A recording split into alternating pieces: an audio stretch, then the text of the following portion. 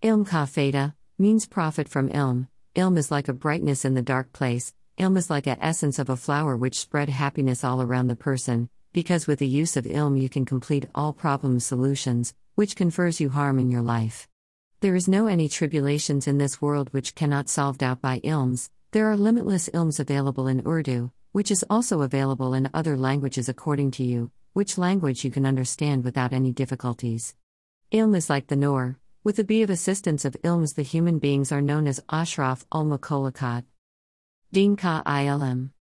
Without the ilm human beings are nothing. Without the ilms human is like an animal, they are not able to do anything. Deen ka ilm is the way to force the ilm's power. Deen is the only thing which can force the ilms, no any other power can do force the ilms. The attaining the ilm is the most important thing in Muslim religion. Deen ka ilm is coming from Quran or from Sunnat. The ilms have two types, first is doomsday's ilms, and the second ilm is method of namaz. Dushman ka ilm. Dushman ka ilm is a procedure to stop the wrong effects of your enemies, who is creating any plan to spoil your life. This ilm is very helpful to break this effect from you. Whenever someone spends successful and amazing life, then some people may feel jealous about them and want to fall down them. Then Dushman ka ilm is important to eradicate all wrong thoughts and works around you or for you created by your enemies with the intention to harm you. There are many ilms available for enemies.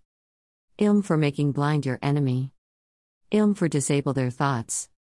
Dushman ko marn ka ilm.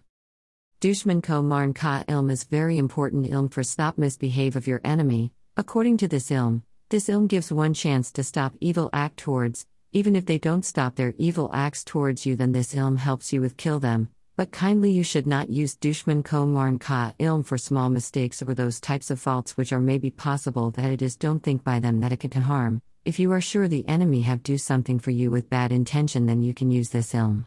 Kindly use Dushman ko marn ka ilm if you have no any other way to stop your enemy, because this ilm can kill someone, so don't use wrongly it for your selfish desires.